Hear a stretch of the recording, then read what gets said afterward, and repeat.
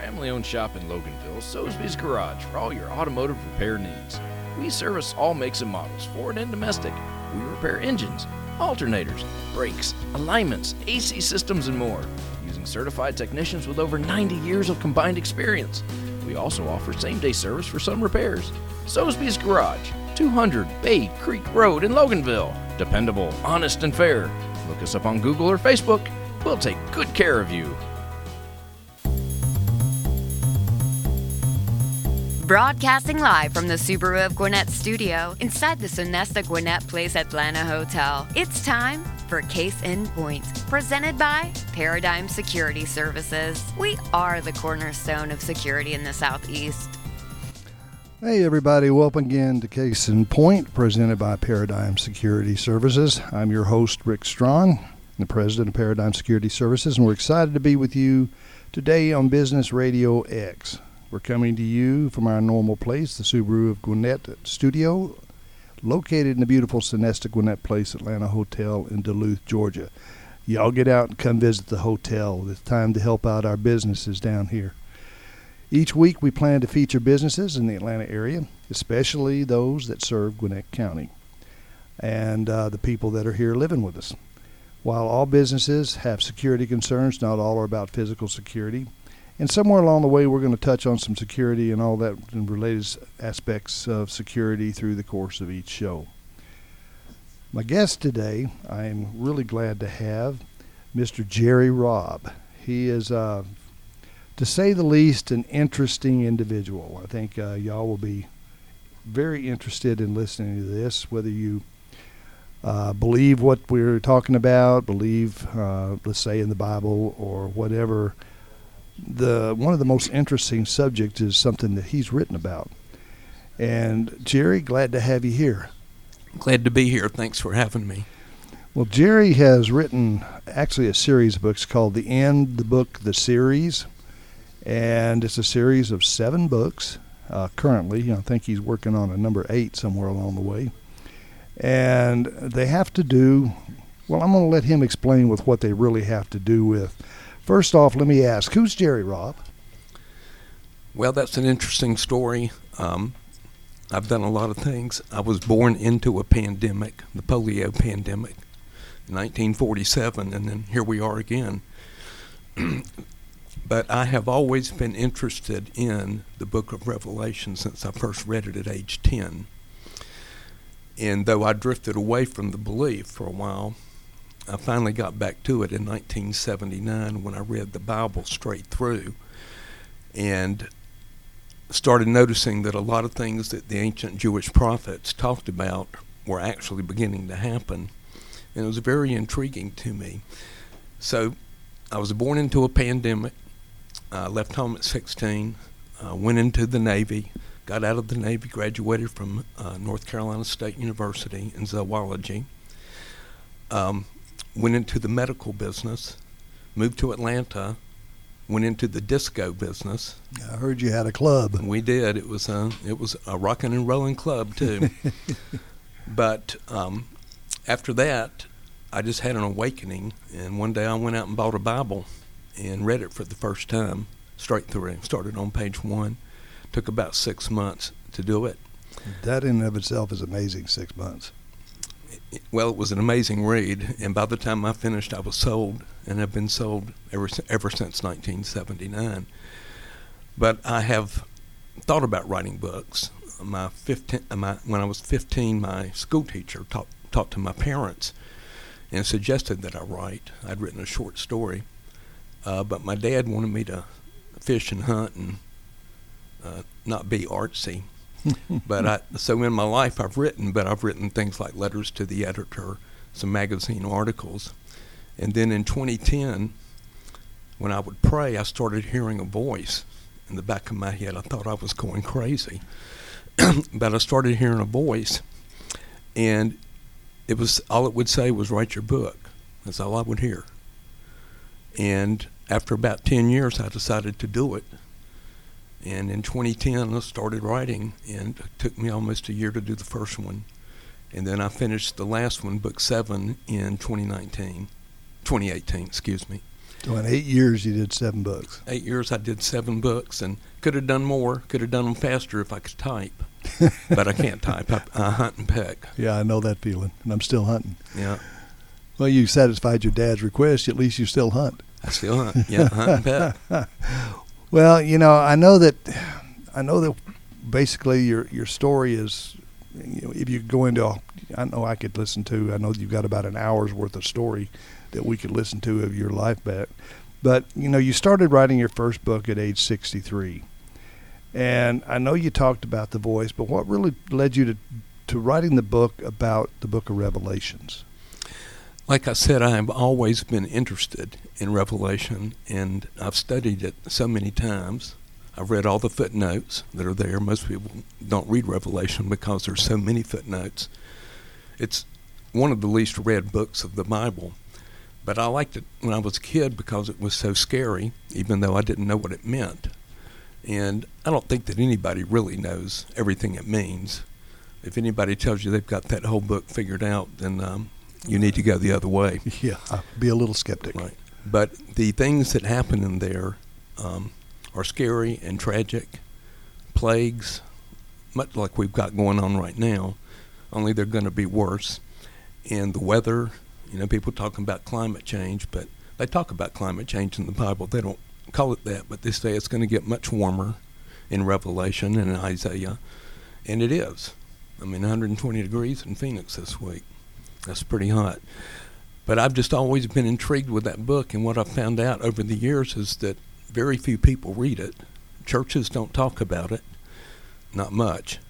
And to me, Revelation is the most important book in the Bible, because the very first paragraph in the book of Revelation says, "Blessed is the person who reads the prophecies in this book, and blessed are the people who hear the prophecies in the book."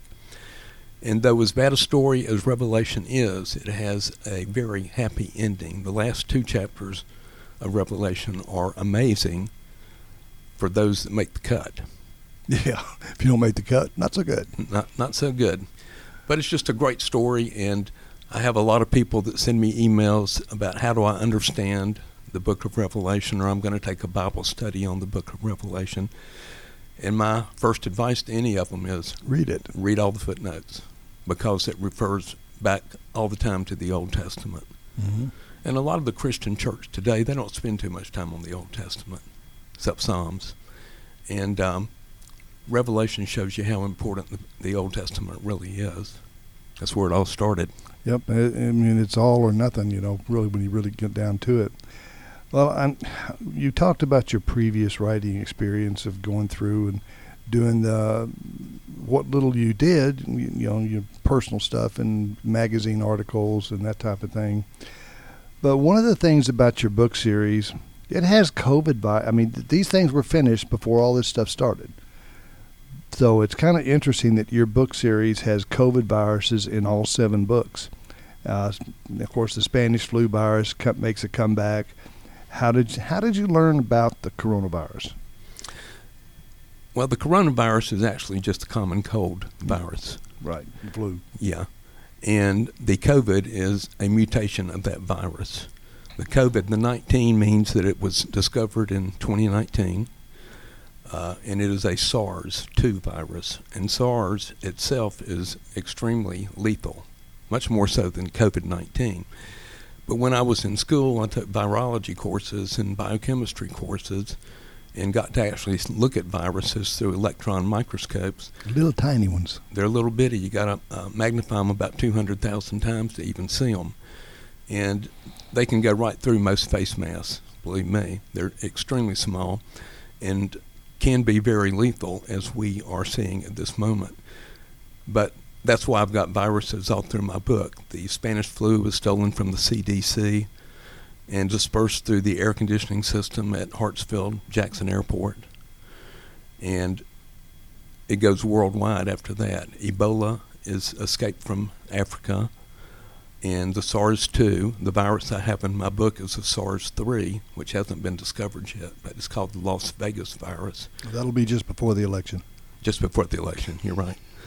The Las Vegas virus is doing to the world very similar stuff to what COVID-19 is, except worse. It's got a higher lethality rate.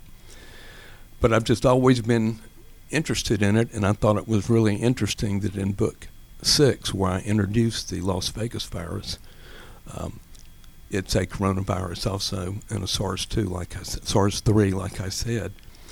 And it sets the world upside down, kind of like the world is right now, only worse.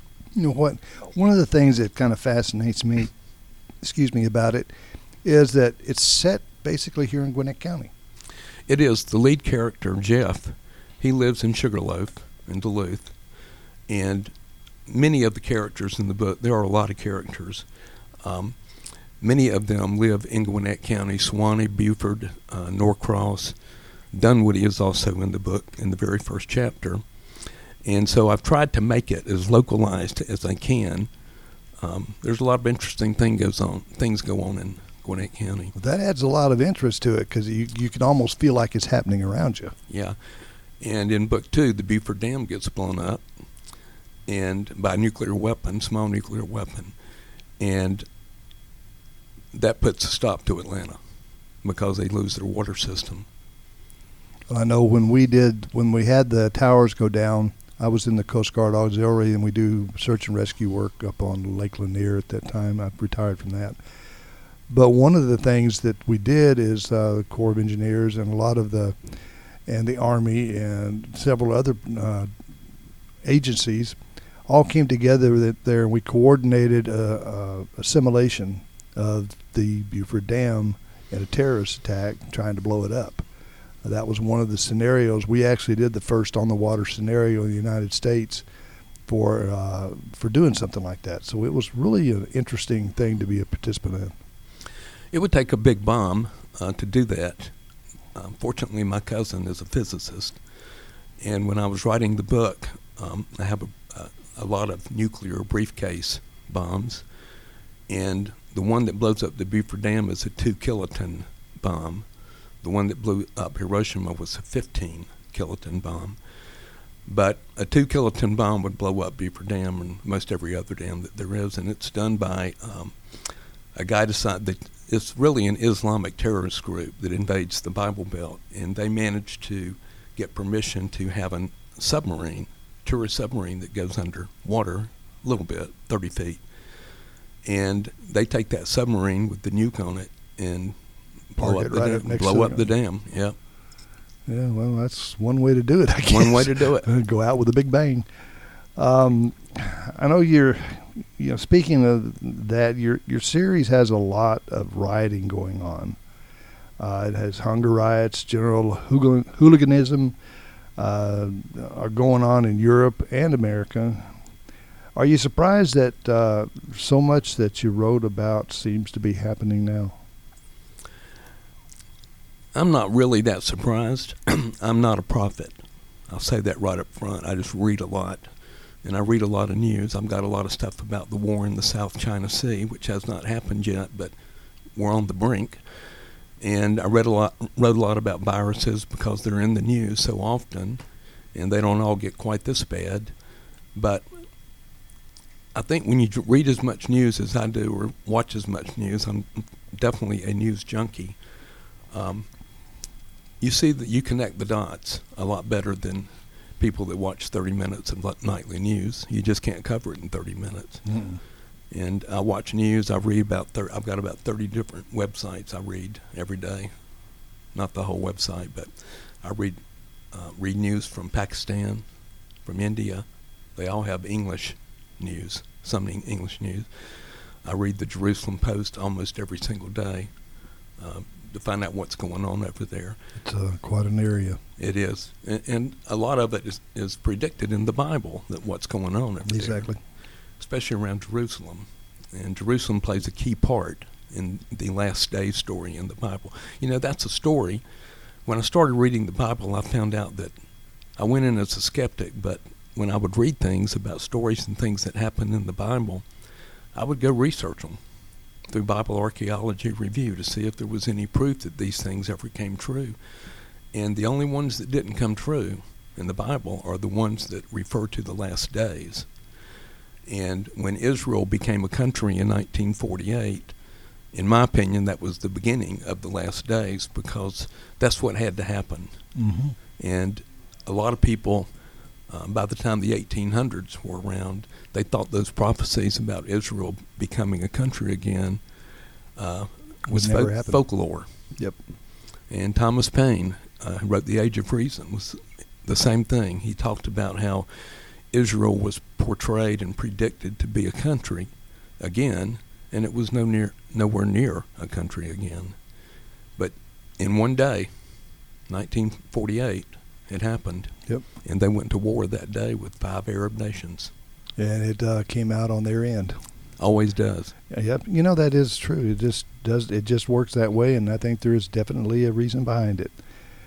The Book of Revelations is a scary book, and like you said, and you know, it is really a study about the end of times and the last days. It's spoken so often by the ancient Jewish prophets. Do you personally believe we are actually living? I know you said that you thought that in 48 that was the beginning of it, but do you think we are living in the end of in the last days? I do. I think we've been living in it since 1948. Now, in the last days, there's supposed to be a 7-year period that is going to be really bad, and that's at the very end. And that period we refer to, that believe this story, as the tribulation. I do not think the tribulation has started. Yeah, I don't either. But I do think the last days are here. Yeah, that's you know, that's if nothing else, that's a good reason to really read it. And I like what you said about taking the footnotes and referring back to the Old Testament. That's not something that I did. I read it, and of course, like most people, really didn't make a whole lot of sense. But it was a good story. So, you know, talking to you since last week and everything, that's one of the things that I'm going to do besides finish reading all your books, is I want to see what those footnotes carry me back to and actually take my time and go through it and do that. I think that would be an interesting challenge or an interesting process. It'll be time consuming. Oh, I have no doubt, because there's a lot of pages to flip through. But, you know, the modern day church spends little time on the book of Revelations and really the books of the prophets. And I know I asked you if you'd read some things like Book of Enoch and stuff like that, and you said yes. There's several books that aren't in today's St. James Bible. But why is that? Why do they spend so little time on all that? The original King James Version had 27 books that were in it that have been removed over the years. Those books were called the Apocrypha. Book of Enoch was one of them. The reason they removed them is because they don't think that they know Enoch did not write the Book of Enoch, because right. When Enoch walked the earth, they hadn't even started writing yet, because it was right in the beginning. Enoch was Adam's grandson. So nobody knew how to write back then, and the oldest manuscripts to the Book of Enoch go to about 300 BC. So when they deducted that the actual books had not been written by who they thought they had been, they took them out of the Bible. Whether they should have or not, I guess that's debatable. Yeah. But the Book of Enoch is an excellent book, and it talks about things that they should not have known back then, like orbits of the planets and things like this. That's another thing that I plan on. It's been on my reading list for a while. I've noticed that you can download Book of Enoch from the internet and all, and that's something that I've got on my definite reading list, is the Book of Enoch. I just heard so much about it. I just like to read it for myself. Well, you know, Enoch is one of the 2 people in the Bible that ever went to heaven without dying. Everybody else has died that's gone to heaven. And Enoch and Elijah is the other one. There's a story in Revelation about 2 witnesses that appear in the last days, and people speculate over who these 2 are going to be. A lot of people think it's going to be Elijah and Moses, but Moses died. Mm-hmm. So in my book, it's Elijah and Enoch. I don't think anyone will ever know that till it happens. Yeah. But Enoch was quite a character. Yeah, and I've heard nothing but that. Going back to the COVID-19 cases, they're reaching record highs.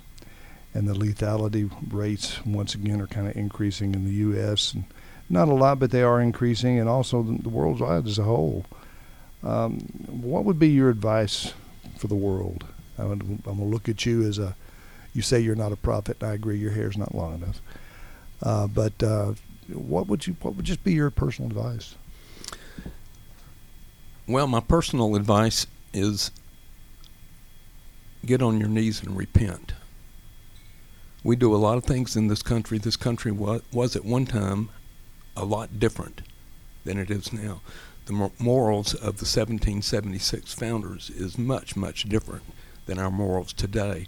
They would be astounded if they thought abortion would have ever been made legal. But apparently they don't teach enough biology, and people think that a human fetus is not really human. I don't know what they think it is. It's not cauliflower. That's true. And it is an animal, and it's not a dog. So these things that we're doing from, I won't get into all of them, but we're just doing a lot of morality that would be against the founders, and their morality was based on Christianity. Even John Jay, the first Supreme Court justice, declared in a ruling that the United States is a Christian nation. Now today you hear people say the United States is not a Christian nation, but that's not what they thought when they founded it. And they just didn't want it to be a Presbyterian nation or a Quaker nation. Yeah. But it was founded on Christian principles, and anyone that does a Google search on quotes about the Bible and the founders, they'd be astounded at the quotes that George Washington and Thomas Jefferson and these guys made about God and Christianity. Yeah, there's a lot of reference from those people based on their beliefs, and I'm one of those that agrees. We're a Christian nation that are made up of a lot of different ethnicities and ethnicity. Boy, I don't know why that word's giving me a problem this morning. But anyway, ethnic groups, a lot of religious groups, a lot of different religions. But the nation as a whole was founded on Christian principles, and it is based on principles. And if it stays there, the country will remain like it is, a wonderful place to live and work and play. If it veers off of that, it's no pun intended, going to be hell to pay. It is, and we're seeing it now. In 1963, the Earl Warren Supreme Court, he's probably the most liberal Supreme Court we've ever had in history, decided to kick God out of the school system. When I was little, you read Bible verses every day in school. You had Christmas vacation, not winter. You had Easter vacation, not spring vacation. And you had manger scenes at Christmas on the school grounds and all this stuff. In 1963, that stopped. Prior to 1963, there had never been a mass school shooting, ever, in our history. After that, we've had dozens of mass school shootings and hundreds of people killed, and none of that happened. 1963, God was kicked out of school. 1963, JFK was killed. 1964, Robert Kennedy was killed. 1968, the sexual revolution started. 1973, they legalized abortion. And we've just been going downhill ever since they kicked God out of school, and that's because he's ticked. And the last day, some of the prophecies of the last day says it will be like it was in the days of Noah. Well, what was it like in the days of Noah? In the days of Noah, God was fed up with the human race and was going to wipe everything out. Animals, plants, humans. And that was his intent. Whether he would have started over, he never said that. Just that he was fed up and was going to wipe everybody out with the flood. And if it wasn't for Noah and his 3 sons and their wives, those 8 people saved the world, because they are all our great-great-great-great-grandparents from way back. And I think it's very similar today. I think he is fed up with the world. God says all through the Bible how jealous he is. And when he doesn't get attention, he doesn't like it. And we haven't been giving him attention like we should. So that's why my advice to be, if you want to stop it, repent. If you want to stop this virus, repent. You can buy all the face masks in the world, all the hand sanitizer you want, all the face shields you want. This virus is probably not going to go away unless God takes it away. That's the way I look at it. Well, that's an interesting perspective. It's something definitely to think about. I want to talk a little bit here in the last few minutes about your books themselves. I know that you have a series of 7, and it talks about that, but describe a little bit more about your books, the setting, how they develop, and if you wanted to sell your book, what would you tell people to pique their interest in your books? I think one thing that would pique the interest in the books is what you already mentioned, all the things that are happening in the books that were written 10 years before they're happening now. I think that would pique their interest. But this book starts off in Duluth with the lead character, Jeff, as an atheist. And his wife is not. And that eventually leads, after 25 years of marriage, that leads to a divorce. And Jeff had always been an atheist because his mother was a religious fanatic. But in this series of books, certain events start happening, and Jeff recalls that this is what my mom told me about. And over a period of time, he does become a believer because of all the things that he saw that came true. But my market is the unsaved. I'm not going for the people that go to church. I hope they like it. I'm going for people that used to be like me in the bar business, hanging out in bars, doing things we ought not be doing. That's my market. I had one review in Amazon where a lady wrote in and said, "This is not a Christian book. They got a bar in it." Yeah. But that's who I'm going for. The people in the bars, the people out chasing women or guys or whatever, the people that need it. And so I made it a thriller. It's a love story, but it is a thriller. And I thought that probably a lot more men would read this series than women. But what I have discovered, because I got fast cars and fast boats and things like that, but what I have discovered is men just do not read. 80% of my buyers are women. I believe it. Yeah, it's amazing. Men read finance and sports and things like that, business, but women read books. Yeah, I know my wife is constantly reading. When I read something, it's usually business related, and I'm trying to wean myself off to read stuff that has got something that'll expand my mind a little bit besides just business. I mean, someday I plan on maybe not being in the business, so maybe I ought to get outside of it. Well, your series has a lot to do with unprecedented weather events, extreme heat, the sun gets brighter, AIDS begins, the spread through mosquitoes, all interesting. But I would like to hear about the Beaufort Dam destruction. How you say they did a submarine, and when I first started writing these books, like I said, I kept hearing a voice, and finally, after 10 years, I told God, I said, I will write. I've never written a book, but I'll write it if you help me write it. A little prompting from your daughter, too? A little prompting from my daughter. A lot of prompting from my daughter. And when I started writing, I started having dreams, weird dreams. And a lot of my book is based on those dreams. The Beaufort Dam destruction came to me in a dream. And what I would do when I would have these dreams, at least the ones I would wake up after, I would write what it was on a Post-it, stick it on the bathroom mirror, and the next day I'd go look in the Bible and see if there was any reason that could not happen. My rapture theory in the Bible came to me in a dream, and I would say probably about 60% of those stories that I wrote all came to me in dreams. And then once the book was finished, that was it. I haven't had a dream about those events since. Interesting. So are you planning on book 8? No. What I'm doing now is I'm writing 3 books. One is about my daughter. One is about one of the characters in the book series. The favorite character was a guy named Abe the bartender. Abe was a Messianic Jew, had been a bartender his whole life, but he doesn't drink.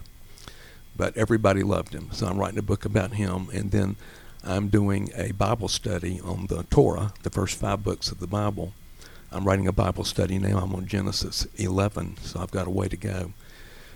But the series is over. I guess when the last book of the series, if there is no more, if it's done and if the world is ended, I don't guess you could write a bill. Not really. Great. Not really. Kind of a dumb question. Oh, well, listen, I could probably talk to you for about another hour and a half.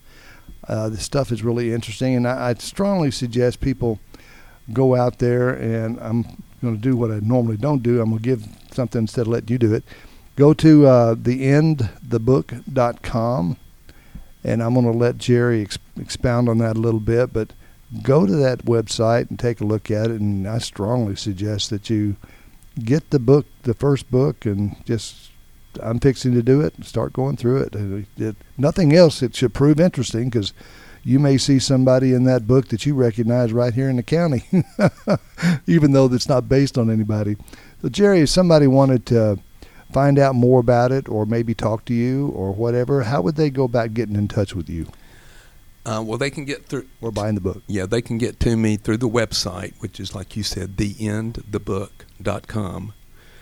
And then you click on the bookstore, and it takes you to all the books. And we also, as a side, we also now offer the KN95 face masks on the website because there's so many viruses in the books. So we offer those face masks, we offer face shields, and we offer the non-contact thermometers also on the website. But you can read about the books. You can go to Amazon, read reviews. Go to I have a YouTube page. Just type in J.L. Robb Author at YouTube, and I've got all my videos on there. I've got interviews on there. I've got one video of Amazon 5-star reviews. It's got a bunch of 5-star reviews, for an author nobody's ever really heard of. It works for me. Yeah. Well, Jerry, thank you. I want to thank everybody else for joining us on Case in Point, presented by Paradigm Security Services. Remember, you can join us live every Wednesday at 11:30 in the morning, or you can listen to our show anytime you want by going to businessradiox.com, clicking on the Gwinnett Studio, and then, of course, click on Case in Point. Join us next week at 11:30 when we'll talk with business leaders about their businesses and related security issues in today's world. And let's face it, the end of the world is a pretty big security issue. I'd say that getting through it is going to be a challenge, to say the least. Thanks again to my guest, Jerry Robb, the author, and for our producers, Mike and JJ. I'm Rick Strawn, and remember, at Paradigm Security Services, we cover more than just your assets.